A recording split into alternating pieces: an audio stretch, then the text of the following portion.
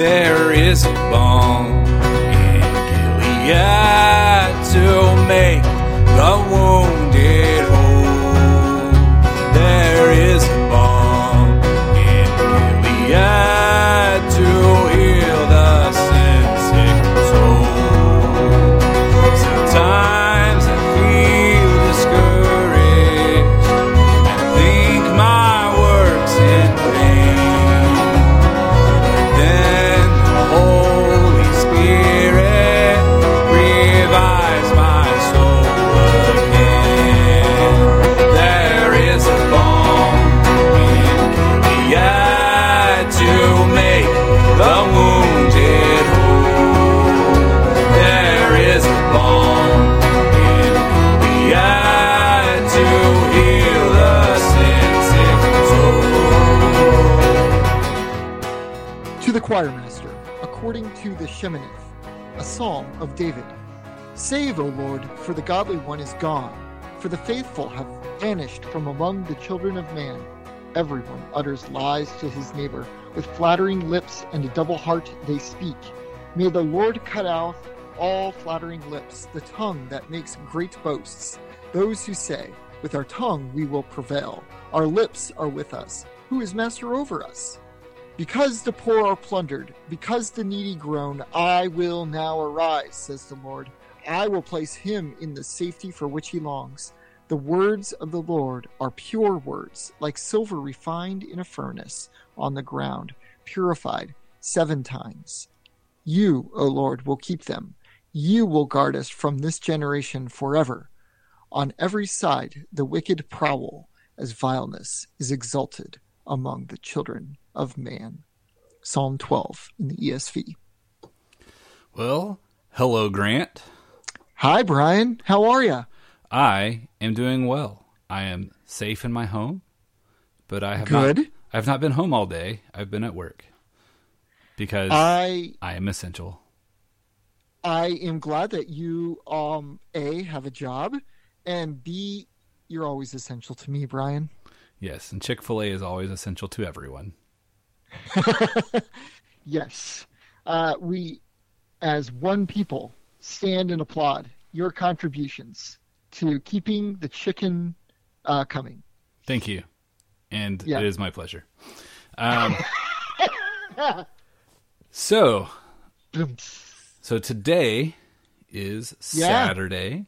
You Yes. are listening to this hopefully on Monday. Hopefully, we've been a little slow releasing lately, but I plan on spending some time tomorrow trying to edit the podcast. But tomorrow is Easter Sunday, and this Easter Sunday is going to go down in the history books as the Easter Sunday that nobody went to church.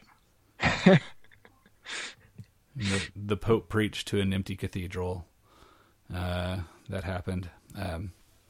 Well, he also said that the coronavirus is sent from Mother Earth. Yes, it's nature's because revenge. of climate change. Yeah. Yes. I'm pretty sure that was M. Night Shyamalan who came up with that theory. If you've ever watched the movie The Happening, I have not. It was bad. It was the trees were getting their revenge by sending out pollen that made people kill themselves. That's literally that was the plot of the movie. It was bad. So the coronavirus is the trees sending out pollen to make people cough. And if you're listening to us in the year 2021, I'm sure worse things are happening. Oh, I'm sure. Corona's probably not gone away, and we were probably seen as the people who started it all, and it was our fault. And Chick-fil-A should have closed because nobody's essential. No, it's not a laughing matter. Corona is real. No. And stay home, folks. Stay home. And I saw a nice little meme that it pointed to the index toe on a little baby. I always call it the index toe, and it said, "Be this little piggy." And I showed that to so many people. They're like, "I don't get it. What is that one?" It's like this. Those little are the piggy ones who don't have children. Yes, this little piggy stayed home. Yeah, non-kids. I work with a lot of 17-year-olds. Oh well. Yeah. So anyway, big show ahead today. This is episode 12, official canon episode 12. We're really like somewhere like 18 or 19. I don't know.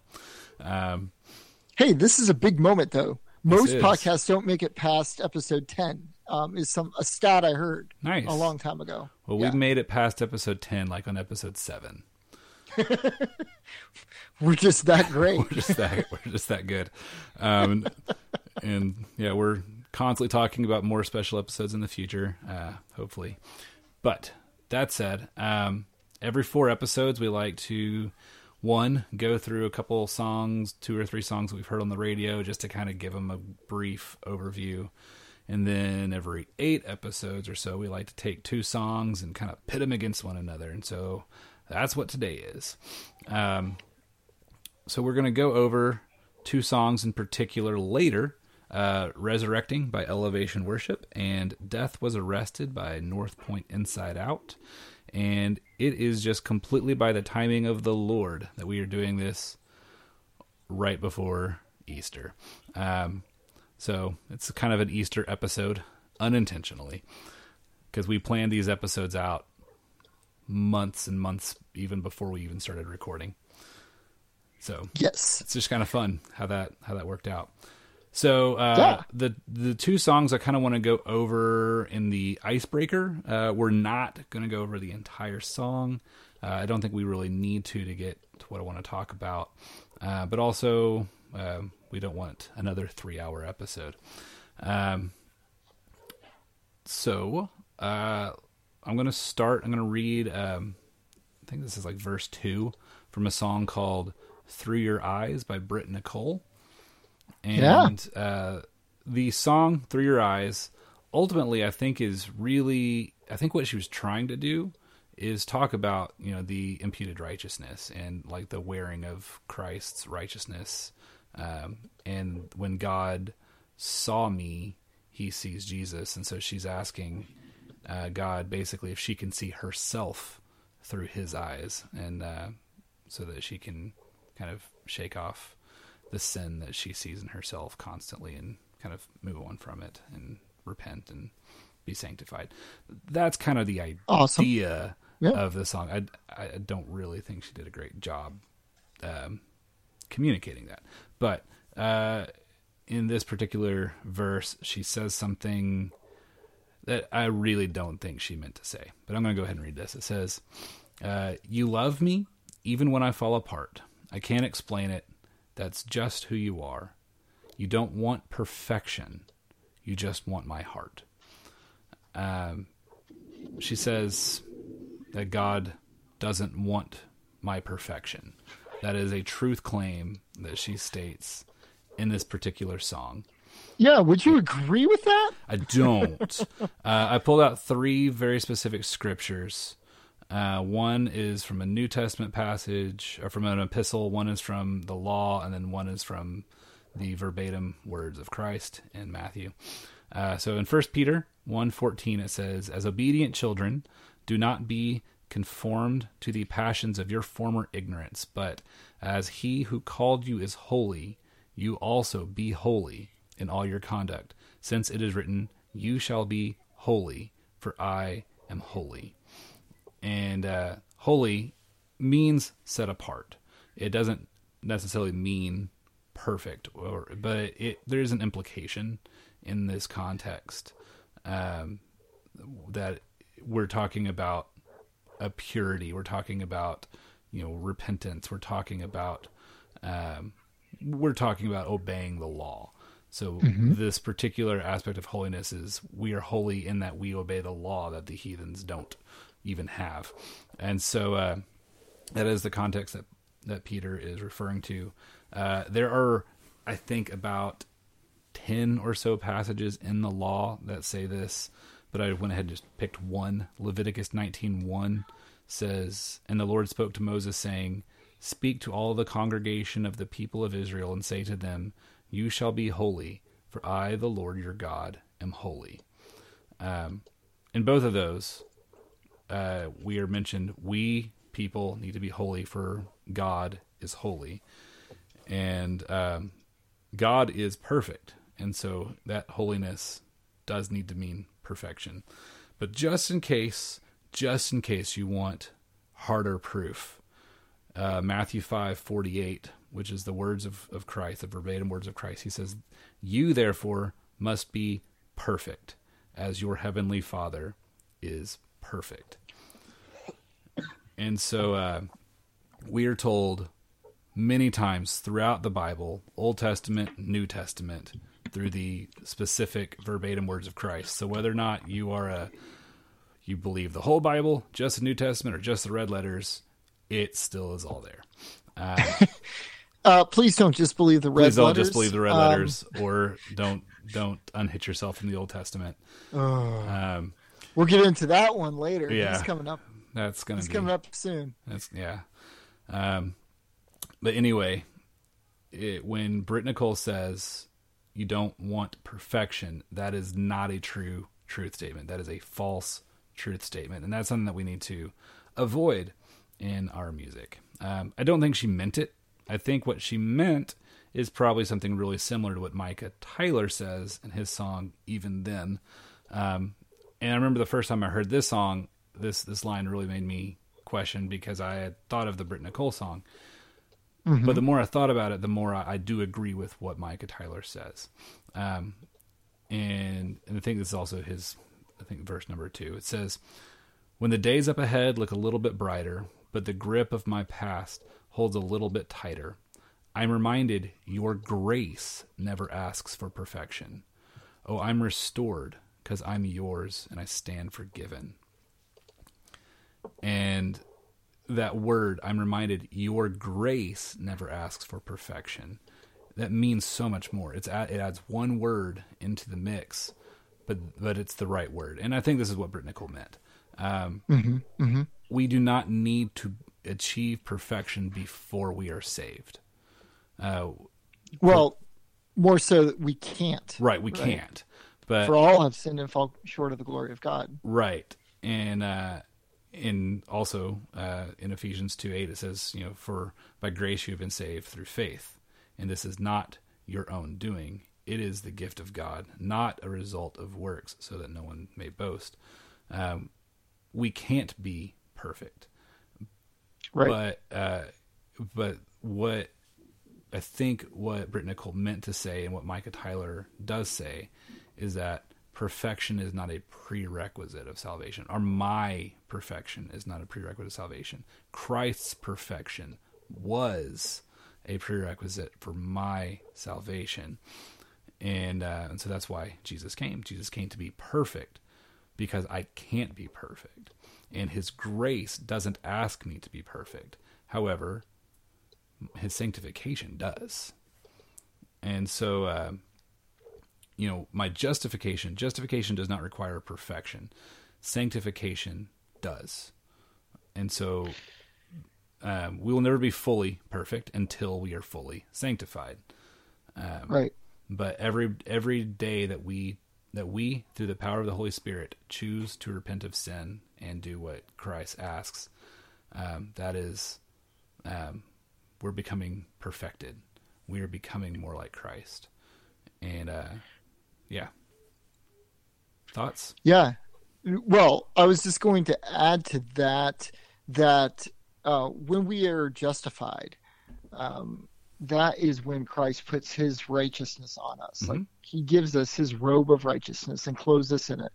And you would think that we get it all dirty with our sin, but yet instead it's those very robes that, metaphorically speaking,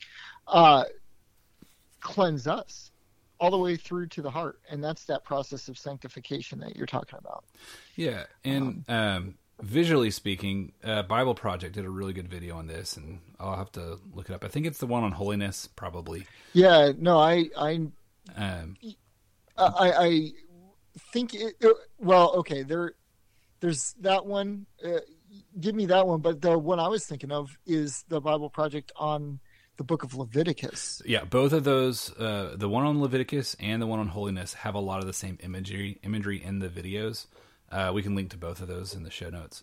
The one on holiness it talks about how when we sin and we touch something, that object that we touch becomes unclean. Yes. And but then when Christ touched people, when Christ touched the lepers, the leprosy did not make Christ unclean, but Christ's touch made the leper clean. And so it was working in reverse. And so I always thought that, and just the way that they did the animation was just really cool. So if you don't like looking at pictures of Jesus, do not watch the video on holiness. Yeah, let's put a big old disclaimer CV on there. Yes. That is one caveat, and also the other caveat that we typically bring up with the Bible Project is that they are not always reformed in their thinking, but they are very good teachers, they are at least here. I think that they're pretty spot on. Yeah, I think on their videos they tend to try to not put in their views that they know are more polarizing. They try to be more broad, and I think that is a good mark of being a good teacher. Was that thunder that I heard on your end? Well, yes, it was. Well, yes, it was. We have all kinds of lightning. We have rain spattering. So we have a little overhang in front of the window in front of my office here, and we're getting rain under that is hitting fairly high up on the window too, indicating fairly decent wind speeds as well. Yeah. So for those listening at home, our very first episode that we ever tried to record got interrupted by a tornado on Grant's End. So hopefully we will not be doing that this time. Oh, joys of living in Oklahoma. Oh yeah, I grew up in Arkansas, which is right next to Oklahoma, and we got a lot there too. Well, you must get some storm warnings in St. Louis. Some, yeah. It's not as many as we did in Arkansas. In Tennessee, we had a lot as well when I went to college. We had and they had that one really bad one. In fact, well, he's on. This is a great time to mention that we do have a Slack channel on the Tech Reformation, slack.techreformation.com. And one of the guys on there, he doesn't post so much on there anymore, but on Facebook, like he was only 5 to 10 miles away from one of the most destructive tornadoes that touched down there in Nashville. The one not recently? too long ago. Yeah, that one was crazy. Yeah.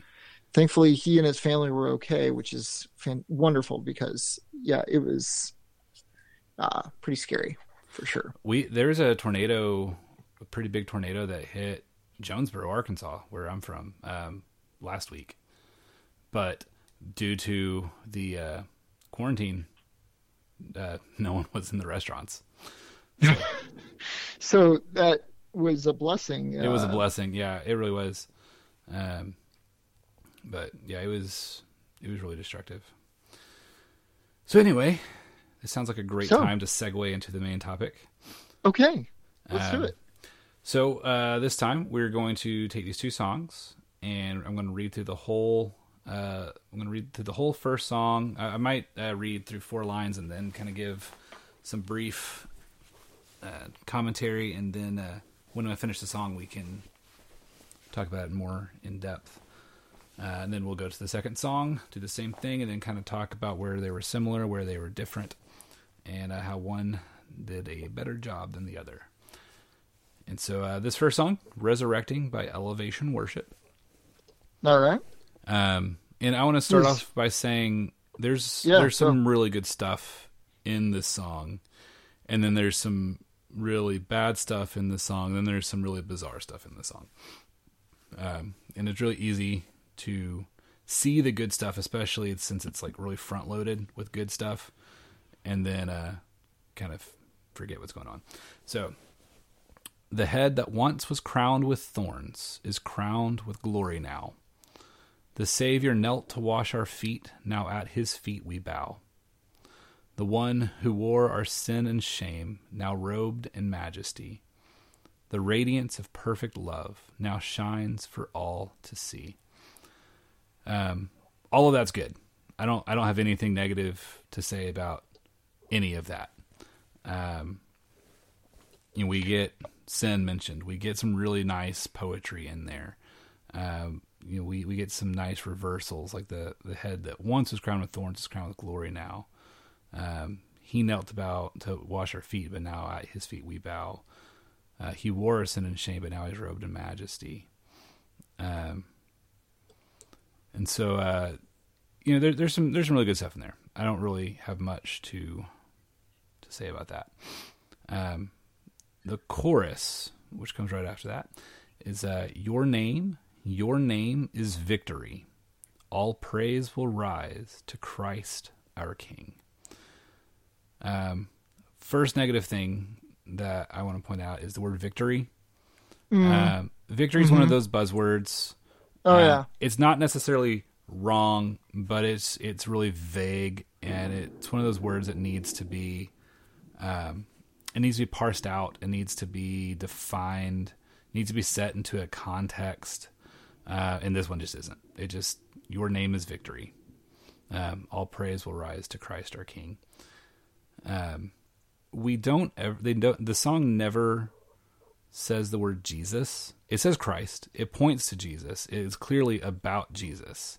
But it never says the word Jesus, which is his name. And so to say your name is victory, but then not say Jesus is odd. Yeah. I just wanted to point that out. That's in the chorus. That's odd. So let's go on to the next verse. It's the fear that held us now gives way to him who is our peace. His final breath upon the cross is now alive in me.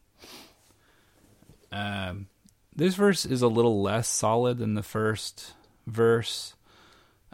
We do get my favorite word in the world, fear. It is not, in this particular context, they're not saying fear instead of sin. We've already established sin in this particular song.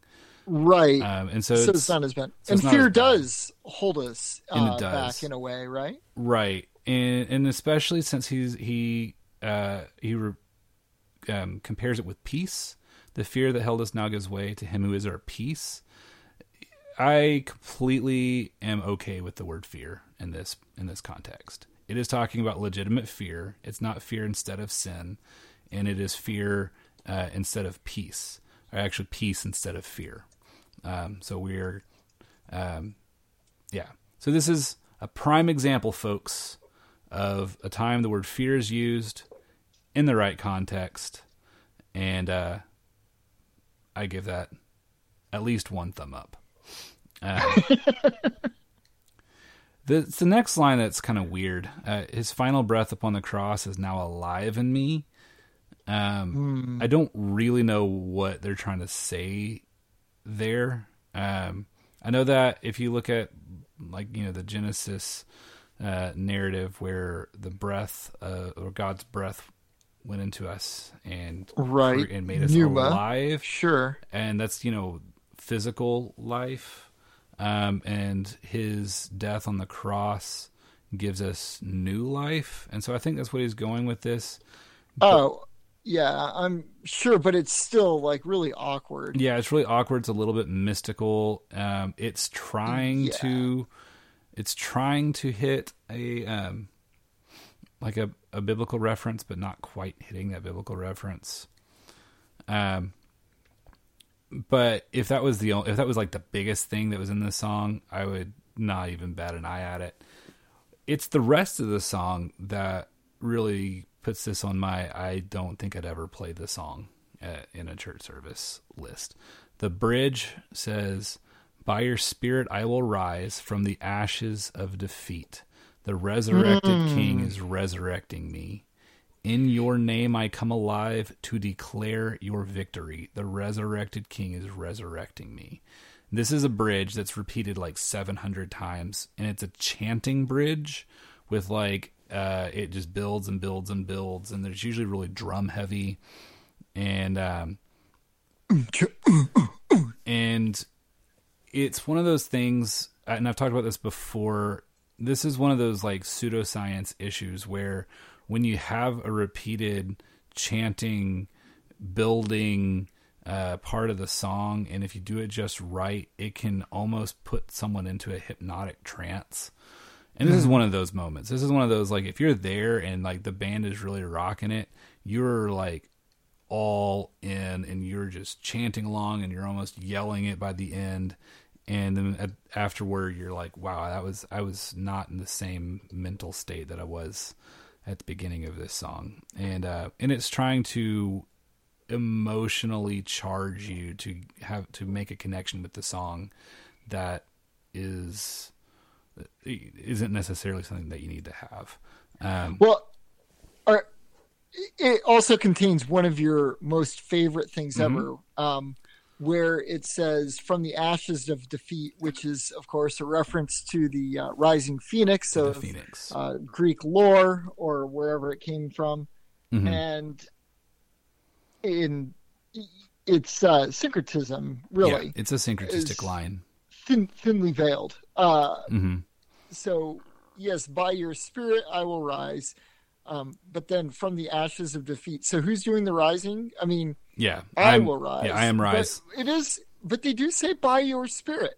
Yeah. And, to their credit, side note, a lowercase y followed by a space, followed by a large y is a very difficult thing to kern, but that's completely beside the point. But from the ashes of defeat, I mean, when you're looking at that, that is obviously one of these lines that you hear in a lot of Christian music, which is kind of unfortunate, really. I mean, I would think that we have better things to pull from than having to borrow kind of this Phoenix. It's very cliche. Oh. It's very cliche, and I don't remember what all we've talked about on the show. I've had so many conversations about Ashes of Defeat with other people. I was trying to remember the same thing. And so I don't remember if we've said this in the show, but if I have, you're going to hear it again. The problem with the idea of rising from the ashes of defeat, it is twofold. It is a syncretistic thing, even if it's accidental syncretism, which would be a really cool band name, Accidental Syncretism. But it's taking an image that is in the Bible and it's not using it correctly. Ashes in the Bible was something that went along with either mourning or repentance. If you were if someone died, you would put ashes on your head. But also if you were met with your own sin and were just utterly devastated, you would also put ashes on your head. And the origins of Ash Wednesday, which was the beginning of the Lenten season, and tomorrow is Easter, the end of the Lenten season, just tying it all together. The idea of putting the ashes on your head was you saying, I am going to repent of my sin, and in preparation for Easter. And so ashes need to correspond with the idea of repentance or of mourning. But these ashes are corresponding with victory. Victory over, doesn't even say. That's one of the hard parts about this, is it doesn't even say who the victory is over in the context. It just says, I'm declaring victory, which to say I am declaring victory is really like heavily name it and claim it.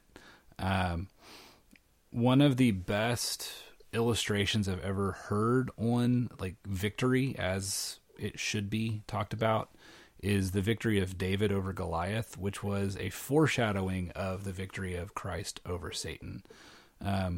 It was its own thing at the time, David defeating Goliath and liberating Israel from the Philistines, but it was also a foreshadowing of Christ's future defeat over Satan and delivering the church from their sin. I didn't do any of the work. I was the pants soiling, sniveling Israelite, to quote Adam Ford, because we've got to quote Adam Ford. It's not a Baldwin Gilead show if we don't quote Adam Ford.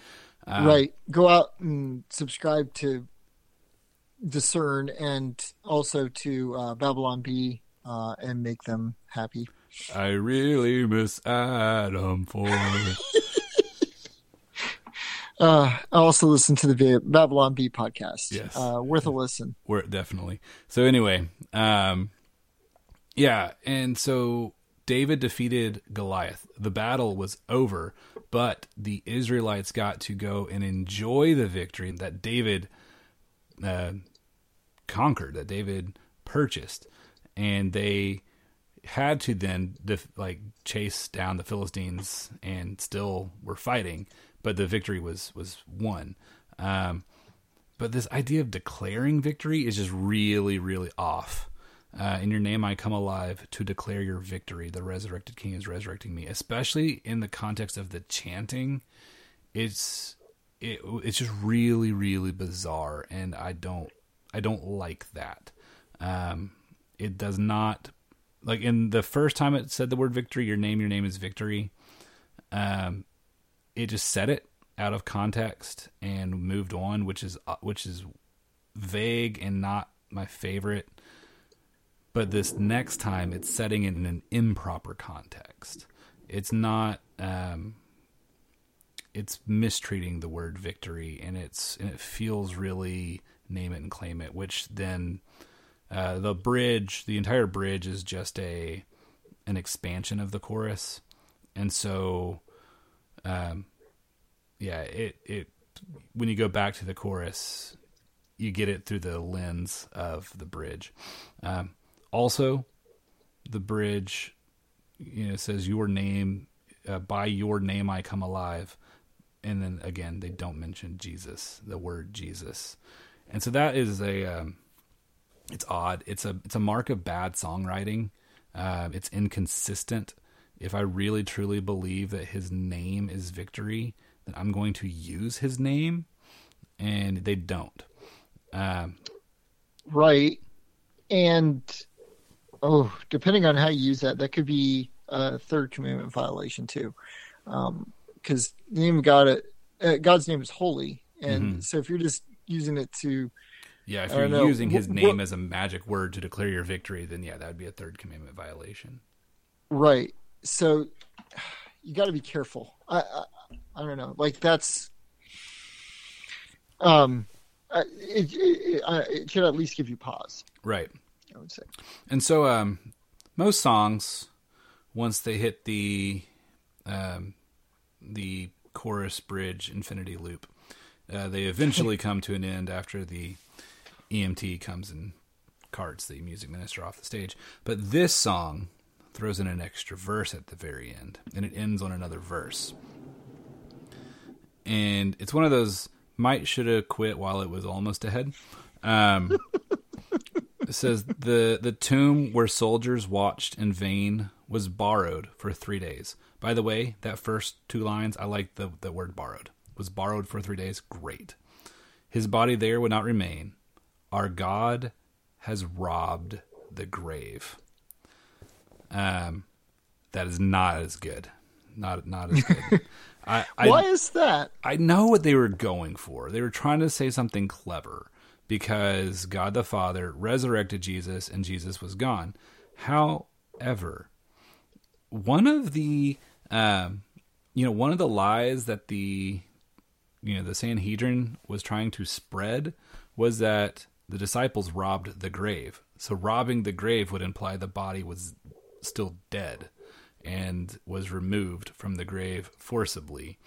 And so God didn't rob the grave because that would imply that Jesus was still dead. But on top of that, robbing is sinful. Robbing graves was sinful. And God the Father is perfect. And so to imply, even tongue-in-cheek implication, that God did something sinful is a third commandment violation. And so to say that God robbed the grave, while we understand what they meant, it just is not the best way to put it. However, it sounds really similar in a lot of ways to something that Stephen Furtick, the pastor of Elevation Church, and he even has a writing credit on this song. So he said once from the pulpit that we got a lot of people talking. You've probably heard it. If you care enough to listen to a discernment podcast on worship, you've probably heard this snippet, but I will go ahead and say it again. I'm glad that you're reading it. Ironically enough, I have not actually heard this segment, but nice. I bet our listeners are much better informed than I am. Okay. So this was several years back, but this is one of those things that got people really talking about. I don't know about this. It says, what will really turn your heart to God is not when you hear his laws, which were given for our good, by the way, but they were powerless because there wasn't enough leverage in our actions to keep the law. So far, so good. So what God did when he sent his son, and this is why we get excited in church. This is why tears fill our eyes when we think about Jesus. And this is why the gospel is still good news in the world today. Because God broke the law for love. I said it. I said to every sinner, God broke the law for love. I mean that he scooped you up in his arms. I mean that he's carrying you in his grace. I mean that what the law was powerless to do, in that it was weakened by the sinful nature God did by sending his son in the likeness of a sinful man. He also, in this particular narrative, in this sermon, he likened it to if your child fell from the monkey bars and broke his leg, a loving father might put the son in the car and speed all the way to the hospital, breaking all of the traffic laws to get his son to the hospital in time. I mean, to some extent, I can understand what he is going with in the sinful, fallen human condition. We might do that, but it's still wrong. There's a big problem there because he's trying to ascribe to God a human thing to do, right? Right. And we talked about this a little bit when we talked about God having communicable and incommunicable attributes. Yeah. And we're trying to go what he's trying to do is go the other way and say, well, because people are like this, God is like this. Because a good father is like this, then that's what God is like. And that is, unfortunately, that'll get you in a lot of trouble if you pursue that line of thought.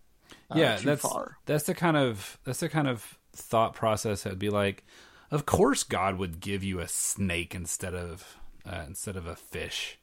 I mean, I would. Yeah, that's why. That's why we don't do these things, yes, Brian. That is why we don't. That's a terrible thing to do. And stop giving your children snakes instead of bread, or stones instead of bread, and snakes instead of whatever else. But I have to give my daughter a snake because I couldn't catch the Leviathan. Oh well. Sorry, maybe don't have enough faith. That was random. Can we also talk about the other part of robbing the grave? I mean, first of all, think about what robbing is, right? You're taking something that doesn't belong to you. It's ascribing a eighth commandment. Yeah. Eighth commandment violation. Trying to count myself. Yeah. To God. That we kind of talked about that, but also we're saying that somehow the grave owned God. That somehow death owned God. And I think what the resurrection shows us is rather that God owns death, like he PWN, Yeah, God pwned the grave. That's You terrible. know how we rewrite when we rewrite music. That's how we're rewriting the song. Our God has pwned the grave. Oh my word! That is what we're doing. It seems a little. No. it's still, dear. yeah, that's still unorthodox. The point I'm trying to say is that oh, death, where is God your sting? conquered it. Oh, death, where is your sting? Oh, death, Yeah, where is your exactly. victory? Right. Yes, there's better The ways grave- to say it. The grave was never going to win. Right. Like that. It's not even like a thing that could have happened. Yeah. So saying that it's robbing the grave is ascribing too much power to the grave Yeah, I absolutely and not it enough to was. God. And maybe it's ascribing too little power to God. Yeah, I'm trying to be very precise. right. I don't know if I'm getting it right. If I'm not, write in, tell us on our Slack channel On our Slack channel. So I also or email us. I found 2 articles. I found a lot of articles, but I liked these particular 2 articles. One is from Tim Challies, and the other was a Gospel Coalition article back when it was still legit, and it was Jared C. Wilson. So the Tim Challies article, he said, "Did God break the law for love? It might seem like he did, or like he had to. After all, he has made sinners right before a holy God. Ah, yes, but not by breaking the law. The mystery of the cross is how God could satisfy the demands of the law while offering mercy to those condemned by that very law. The miracle of the cross is that God actually does this. He justifies sinners while keeping every demand of the law." And so what he's saying is, God didn't break the law for love. He fulfilled the law for love. Yes. Yeah. And so in fulfilling the law for love, he was able to award mercy to those who have broken the law, because one who did keep the law took the punishment for those that was deserved by breaking that who broke the law. So I broke the law and deserved death. Christ kept the law and deserved life, and so he swapped the rewards, and in doing so, I am justified. And so that's the beauty of the cross. Jared C. Wilson, his article was titled, it was, I didn't write down the title, but it was, Oh, I have it right here. yeah, God broke the antinomianism for the law. Yeah, God broke antinomianism for love. I like that title. I just forgot it. So this is Gospel Coalition. It says, "The Christian God is both just and justifier, and he does his justifying as an act of sheer grace, forgiving sinners not by their obedience, because they can never obey well enough, but by Christ's obedience, which is perfect, and thus perfectly fulfills the perfectly holy law of God. In fact, when you do a bit of reverse engineering on the atonement, knowing this, you can see that in fact it wouldn't be very loving at all for God to have broken his own laws to save us, because an atonement made by a law not perfectly kept is no atonement at all. If God broke his law to save me, I am not saved, because what is needed is perfection. It would not be perfectly loving for our holy God to apply to me an imperfect atonement. But in fact, the gospel announces not just that my sins are forgiven, but that I am counted righteous in Christ." And so, all of that said, God didn't rob the grave. And God didn't break the law for love. I wanted to share those two, the song and the sermon, because I've said before that it's important to know who is writing this music. It's important to know what their theology is, because sometimes their theology creeps in. Every time their theology creeps in, but sometimes it's obvious. Sometimes they can't hide their bad theology. They want to say something catchy and something sensational to catch the listener and to make them say, "Oh yeah, that's cool. Yeah, I've never heard that before. Yeah, that's cool," but it's wrong. And and so you can't just say something. You can't just say something because it sounds cool. You have to actually say the truth. And I see that while we were talking, you put in another article. Do you want to talk about it? Yeah, I mean, this one is called "Is God a Lawbreaker?" and it's from Todd Pruitt, who is frequently on Mortification of Spin, and he basically breaks down 9 reasons why this claim God broke the law for love has with 9 serious errors at least. One, like we've been saying, it declares God to be a sinner. 2, it diminishes the righteousness of God, which we kind of mentioned a little bit. It diminishes the justice of God, number 3. Number 4 is it diminishes the goodness of God. 5, it diminishes the sovereignty of God. 6, it diminishes the goodness of God's law. 7, it undermines Jesus' relationship with the law. 8, it suggests that God is in conflict with himself. And 9, it undermines Christ's work on the cross. And I won't go into all of it for sake of time, but I will link the article, which I got to through the TGC article, incidentally enough. But I really like it when there's an author or somebody breaks it down like that for me. It's really easy to see, oh, okay, here's 9 things why this other thing is true or not true. And then you're able to better see it kind of like in a full orbed picture of like all the reasons why this is something to agree with or not. But I will link that in the show notes as well. Yeah. And feel free to dig deeper into that, dear reader or listener. Yeah. So just kind of piggybacking on that, and I'm just going to run down a rabbit trail because we're making really good use of time. This is probably going to be our shortest show ever if I don't take this rabbit trail. So, you're talking about how sometimes someone says something and someone else comes along and says, here's 5 reasons why that is wrong. Sometimes the original people then come by and say, here is a point by point why all of your 5 things are wrong. And that's how you get the tulip. That I wondered if that's where you were going. Like I saw it all coming at me, and I was like, I know where he's going. Yeah.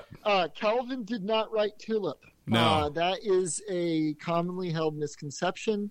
It's a misconception that I held at one point in my life, but I have been freed from this ignorance. Anyway, another spider of lightning streaks across the sky.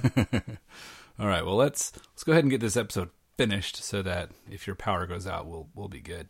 So, so we're going to move on to Death Was Arrested by North Point Inside Out. We talked an episode or so ago. Might have been one of the episodes 11, which is what they shall always be called. Where I talked about how North Point Inside Out was the music ministry under Andy Stanley. Oh, sure. Andy Stanley is kind of a known either near antinomian. I know there was like a whole slippery slope thing for a while, which was another Babylon Bee article about Andy Stanley going hiking and almost falling down the slippery slope. Oh my goodness. That was hilarious. Yeah, so we'll have to put that one in there. And so I've known about this song a long time before I realized that it was Andy Stanley's church. And it's one of those things, I don't see the song any different. I think the song is still good. I like this song. It's not perfect. Not any song. There's only 150 of those, I think, but that are perfect. I would say so. So Type 0 songs. Yeah, those are the perfect ones. But this has some really good stuff in it. It's got some really solid stuff in it. I know that some of our Slack listeners will disagree with me on this song because I've talked with them about that in the past. So please feel free to jump up on Slack and say, you're wrong and here's why. Here's a bullet list. It's an unnumbered bullet list of reasons of why you are wrong. Anyway, I'll just get into it. Alone in my sorrow and dead in my sin, lost without hope, with no place to begin, Your love made a way to let mercy come in when death was arrested and my life began. Ash was redeemed, only beauty remains. My orphan heart was given a name. My mourning, M-O-U-R-N-I-G, grew quiet. My feet rose to dance when death was arrested and my life began. Oh, your grace so free washes over me. You have made me new. Now life begins with you. It's your endless love pouring down on us. You have made us new. Now life begins with you. Released from my chains, I'm a prisoner no more. My shame was a ransom he faithfully bore. He canceled my debt and he called me his friend when death was arrested and my life began. Our Savior displayed on a criminal's cross. Darkness rejoiced as though heaven had lost. But then Jesus arose with our freedom in hand. That's when death was arrested and my life began. Oh, we're free, free, forever we're free. Come join the song of all the redeemed. Yes, we're free, free, forever, amen. When death was arrested and my life began. I completely forgot to pause throughout the song and comment. I was just into it. So we'll go back. Oh, no, you're good. So in the first couple of verses, first line, alone in my sorrow and dead in my sin. We get that lens of sin going into the song. And I said this in our pre-game warm-up, that a lot of times when sin is mentioned early in a song, then you kind of see the whole song through the lens of the word sin, whereas if sin is kind of at the end of a song, then and you have weaker language at the beginning of the song, then sin kind of gets diminished. Like sin is viewed through the lens of the other words. And so we do have some weak words in the song. Like in verse 3, my shame was a ransom he faithfully bore. Mm-hmm, mm-hmm. And I mean, even we have sorrow in the first line, but I am okay with weaker words if they're seen through the lens of sin, and if they help to describe what sin is. Alone in my sorrow and dead in my sin are two very similar things. So if I'm dead in my sin, I'm probably also alone in my sorrow. I'm lost without hope. I have no place to begin. But it was your love that made a way to let mercy come in, and that's when death was arrested and my life began. And he talks about ash, but he talks about it correctly. Ash was redeemed, only beauty remains. So ash, if you think of it as the remains, ash as what I have been sitting in due to my mourning, due to my being alone in my sorrow, due to being lost without hope, as kind of a symbol of repentance, that ash was redeemed and now only beauty remains. In the very least, it's not rising from the ashes of defeat. Yeah, that's where he gets dangerously close to that slippery slope. Yes. Is that what you're talking about there? No. And also Andy Stanley doesn't have a writing credit on this song. So, well, okay. My orphan heart was given a name.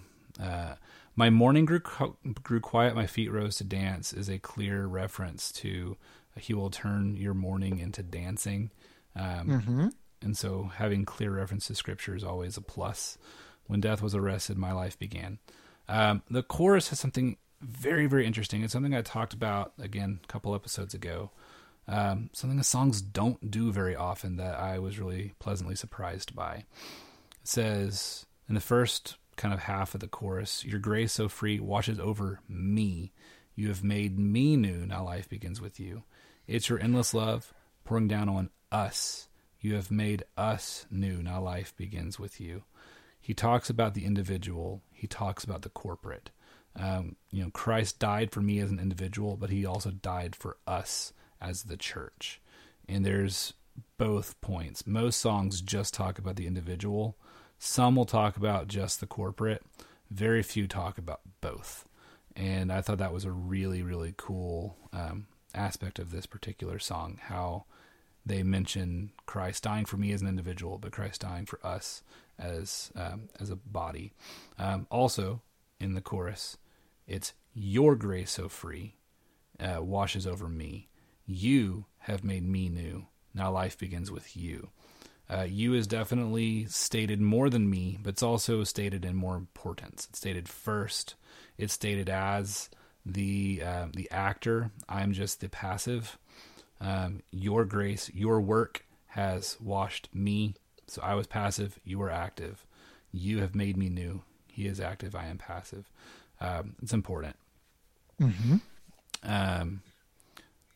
Moving on, released from my chains, I'm a prisoner no more. My shame was a ransom he faithfully bore. He canceled my debt, and he called me his friend when death was arrested. My life began. So this, we get some descriptive aspects. If I have sinned, then there is a debt that I must pay. That debt is my life. And so if I have sinned, then what I owe is eternity in hell. So canceling the debt is a good way to say I am forgiven. In the Lord's Prayer, it says, "Forgive me my debts, as I have forgiven my debtors." So we get a tie into that kind of language. Not a big fan of shame, but it's not the worst. There's other words that are a lot worse than shame. Shame is definitely, I would say, a fear, or it is an aspect of specific fear, and so it's in the right direction. And since we do have a lot of stronger words in the song, I'm willing to overlook that one because it is more of a helping word than a defining word. Mm-hmm. Especially it being in the third verse. And then the fourth verse is where we get the actual, our Savior displayed on a criminal's cross. We get the visual narrative of the crucifixion. Darkness rejoices, though heaven had lost. But then Jesus arose with our freedom in hand. That's when death was arrested. My life began. This is very descriptive of what this, your name is victory, was trying to get across. Jesus arose with our freedom in hand. That freedom is victory over sin. And so we get a descriptor of, claiming victory, without using the word victory, and being a lot more descriptive and setting the correct context for what that would be. So if he had used the word victory after all of that language, that would have set the proper context for it. The bridge is kind of a chanty bridge as well. The bridge is not my favorite. We're free, forever we're free. Come join the song of all the redeemed. Yes, we're free, forever, amen. When death was arrested, my life began. And they sing it a lot. And then go, when I do the song, I usually sing it once, maybe twice. And an end. I don't go back into the chorus. I don't know. I don't remember if they go back into the chorus or not. But that's, yeah. I don't remember either. We'll look it up. Yeah. And so anyway, there is something to say when a chorus is chanty, or when there's an aspect of the performance of a particular song that I don't like. You don't have to emulate that when you're doing the song. If you can rearrange the song to where you can cut out some sort of performance issues, then by all means, change it. There was probably something I wanted to say about that. Brian, how do we know that this is okay to be sung in Reformed circles? How do I know that it is okay to be sung in Reformed circles? How would you answer that? Yeah. I would say that it is okay to sing this in Reformed circles because this song really highlights the sovereignty of God and the action of God over the action of man. There is nothing about, there's not like an altar call moment. There's just I'm free because of what Christ has done. Well, that is a wonderful, wonderful answer. What I was going for was a little bit lower than that. And it's just Shane and Shane also recorded the song. Okay. So they are like So we can sing it because Shane and Shane sang it. Yeah, yeah. Well, I am going to say that Aaron Shust recorded "Resurrecting."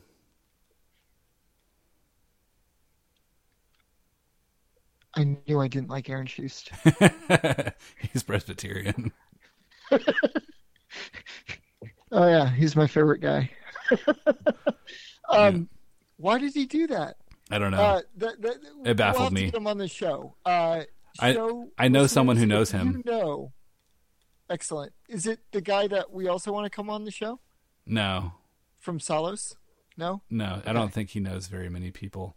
But no, I mean Cody Curtis. I honestly I have no idea who Cody Curtis knows, but he does everything himself. Like he's just incredibly talented. But no, my old pastor, my pastor in Jonesboro, a guy named Jeff Rayford. If you're listening, Jeff, I love you. Jeff did a parachute church plant in from Atlanta, Georgia, and he was originally from Perimeter Church in Atlanta, where Aaron Shust is on the music ministry team, as is Laura Story. Oh, and if you ever read Laura Story's book, When God Doesn't Fix It, she talks about her coworkers, and one of the coworkers that she mentions is Jeff Rayford, who was my pastor. So that's awesome. Yeah. I have not read her book. However, we do like Laura Story quite a bit too. Anyway, Aaron Shust, cool. Call in if you're listening. So is the Eagles song reformed? The Eagles? The Eagles song by Shane and Shane. Eagles song? Oh, good grief, man. The Eagles song? The Eagles song by Shane and Shane. Go flogging. Oh, that. Eagles song. Oh. I know exactly what you're talking about. Yes. Okay. I would say yes. That is reformed. Okay. Yes. No, Shane and Shane, they're probably a good litmus test. And Aaron Shust is probably typically a good litmus test as well, except for he sang Resurrecting. And there's that. So I liked your description a lot better, but I did think it was great. Mine was contextual, yours was left field. That one, that type of thing. So anyway, yours is definitely better. I wanted to point out some things of these songs that are really similar, and I think it's important to do that as well. Both songs structurally have their verses are very word heavy, and their choruses are not as much, and that is a trait that is very different than a lot of modern songs. A lot of modern songs, even like elevation songs, they'll have like the verses will have like 3 lines, and then the chorus will be this really big long string of words. But both of these are very meditative choruses, and more they take time in the verses for like the teaching element. So I thought that was really interesting. They also talk about like the subject matter is very, very similar. I chose these songs mostly because the subject matter was so similar. They talk about a lot of the same words. The Death Was Arrested doesn't say the word victory, but it describes it. They both talk about ashes in probably a way that they were intending to be about the same, but one of it just, like Death Was Arrested just did it so much better than Resurrecting, which used the Phoenix imagery.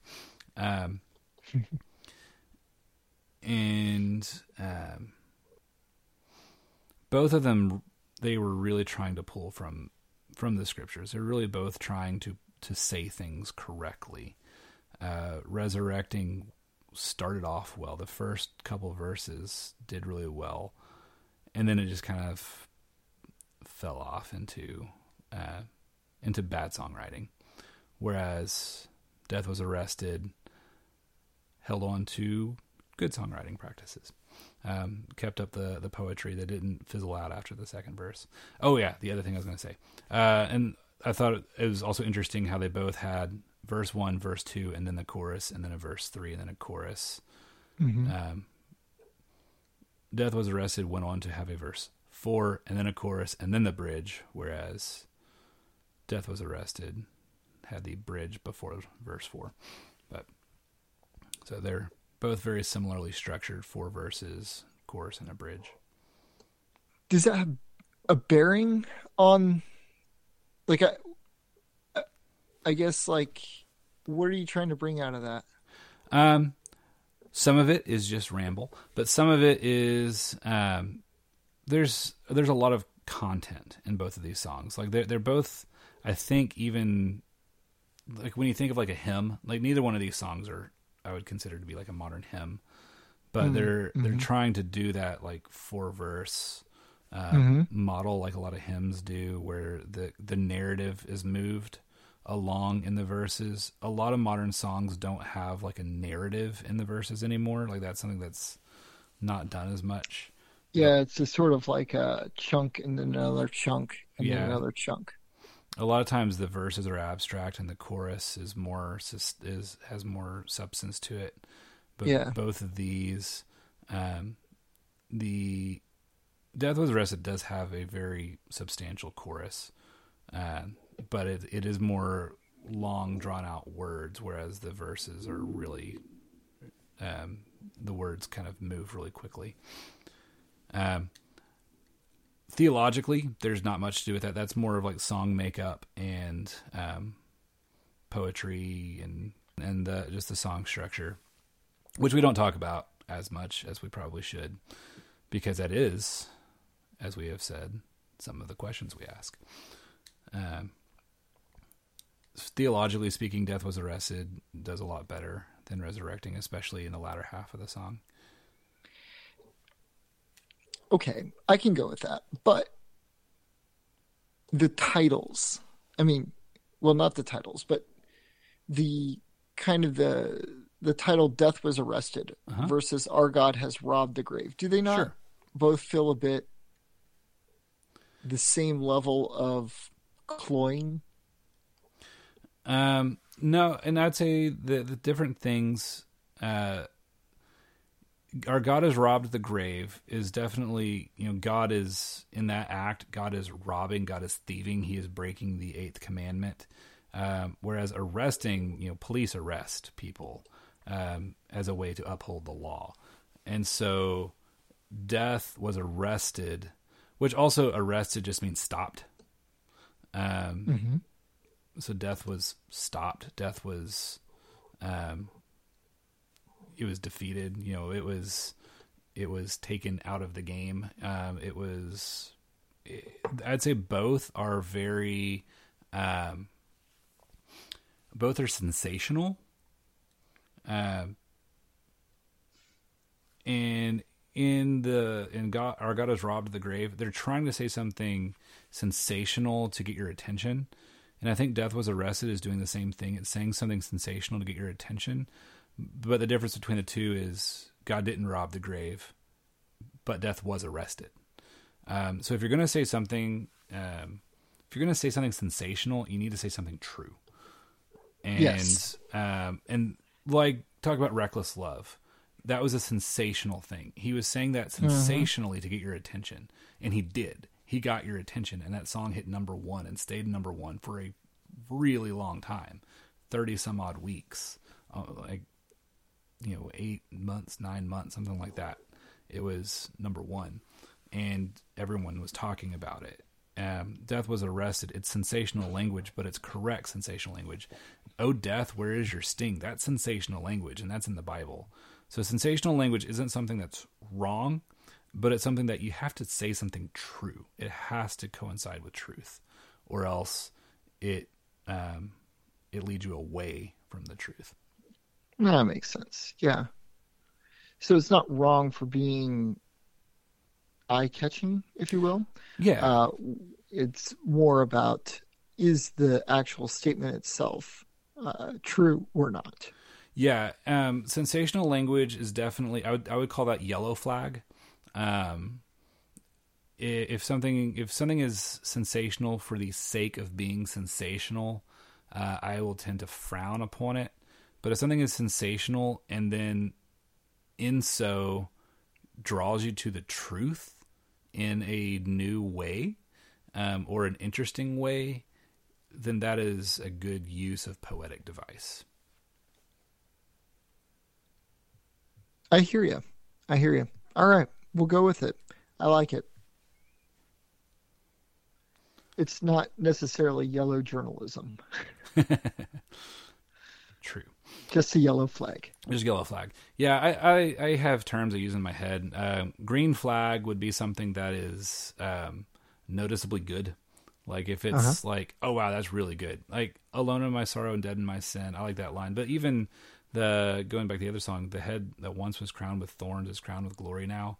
It's a green flag. Like that's a really noticeably good line. I mean, I would even go as far as to say that Reckless Love has more green flags than red flags. However, you get a red flag, it's a no. If you have a lot of yellow flags, like a lot of yellow flags can kind of lead to a red flag. I would say that 10,000 billion or 100 billion X has a whole lot of yellow flags. It's got a lot of green flags. It has more green flags than yellow flags, and it doesn't have any red flags. But the yellow flags are substantial in that particular song. They're very dark yellow. They're very dark yellow. They're more like burnt sienna.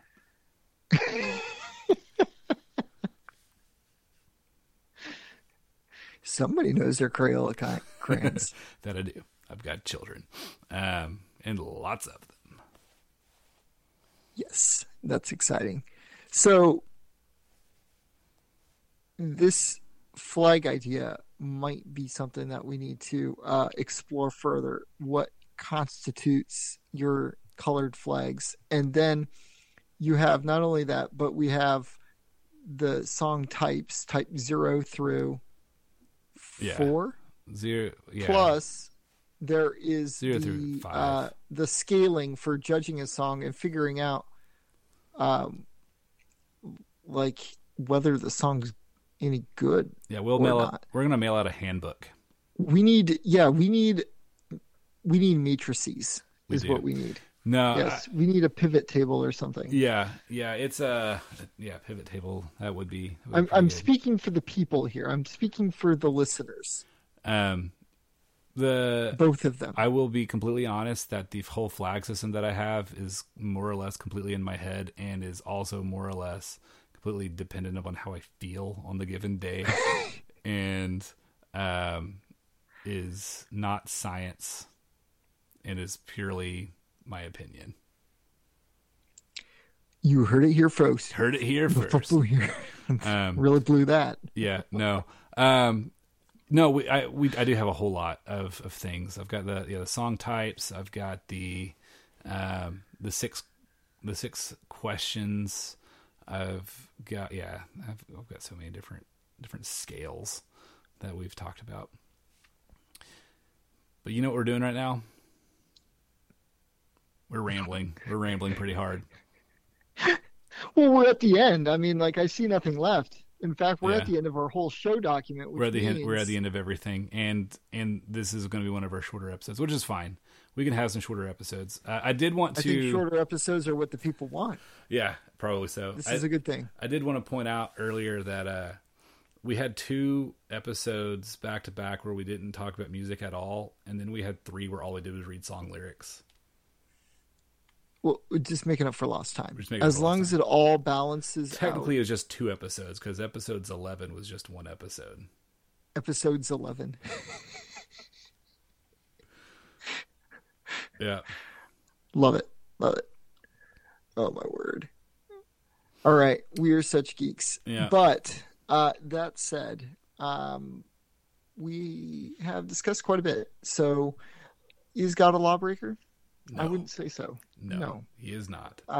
He is therefore resurrecting type 2 song, which and I wouldn't actually even classify it as type 2. It is still type 1. It's just no good. It's a no good Type 1 song. It's a no good Yeah. Type 1 song. It's like, so it's one of those Type 1 songs. You put that towards the back of your worship folders, if you will. And don't even do it. Yeah. Death Was Arrested, on the other hand. There is some real merit there. There's some real merit. We used to do that one at my church in Jonesboro, where I really like that song. It was a good one. Is that because he knew Shane and Shane liked it a lot? No, he liked Aaron. He knew Aaron Shust. Aaron Shust. All those. He didn't know Shane or Shane. Okay. As far as I'm aware. Excellent. Yeah. So that said, in honor of tomorrow, which, if you're listening to this, was yesterday. Unless you're listening to this in the future, then it was a while ago. Actually, it's every Sunday. It's every Sunday. Every Sunday. There you go. Thank you. Yes. He arose. He arose. Hallelujah. Christ arose. There is a balm in Gilead to make the wounded whole. There is a balm in Gilead to heal the sin-sick soul. So never feel discouraged, for Jesus is your friend. And if you lack knowledge, he'll never fail to mend. There is a balm in Gilead to make the wounded whole. There is a balm in Gilead to heal the sin-sick soul. To heal the sin-sick soul.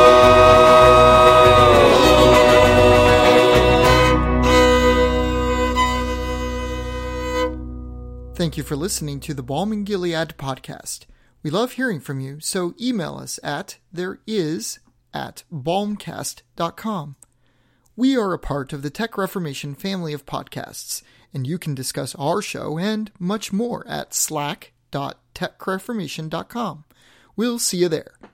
If you enjoyed the Balm in Gilead podcast, please encourage others to listen. We value your feedback, so rate, review, and recommend the show in your podcast app of choice. And with that, we'll see you next time on the Balm in Gilead podcast. It is interesting, by the way, how many different articles Babylon Bee produced out of the unhitch from the Old Testament motif. I count no less than 5, and I have linked them all. Perfect. In addition to the unhitch from the Old Testament debate between Andy Stanley and Apologia Church guy. What's his name? What is his name? I just know. Come on. I know what he looks like. He's got a beard and a necklace. Oh, yeah. And he was in Ninja Turtle, like before he was and also in Mortal Kombat. Like, I don't know if you've heard these stories before. I have not. Anyway, he's a really interesting guy. Oh yeah. Nice. I didn't know that. I just know that he's Summer White's pastor. Well, Jeff Durbin. Jeff Durbin. Yeah, he's Summer White's pastor. I know that much. Yes, he is Summer White's pastor because Summer White's dad is the elder at one of the elders at Apologia in Arizona, who have made the interesting decision to not cancel services from what I've heard. Anyway, that is a rabbit trail we do not need to go down tonight. Oh, that's going to be the post credits. Okay. Yeah. Woo. Thrilled.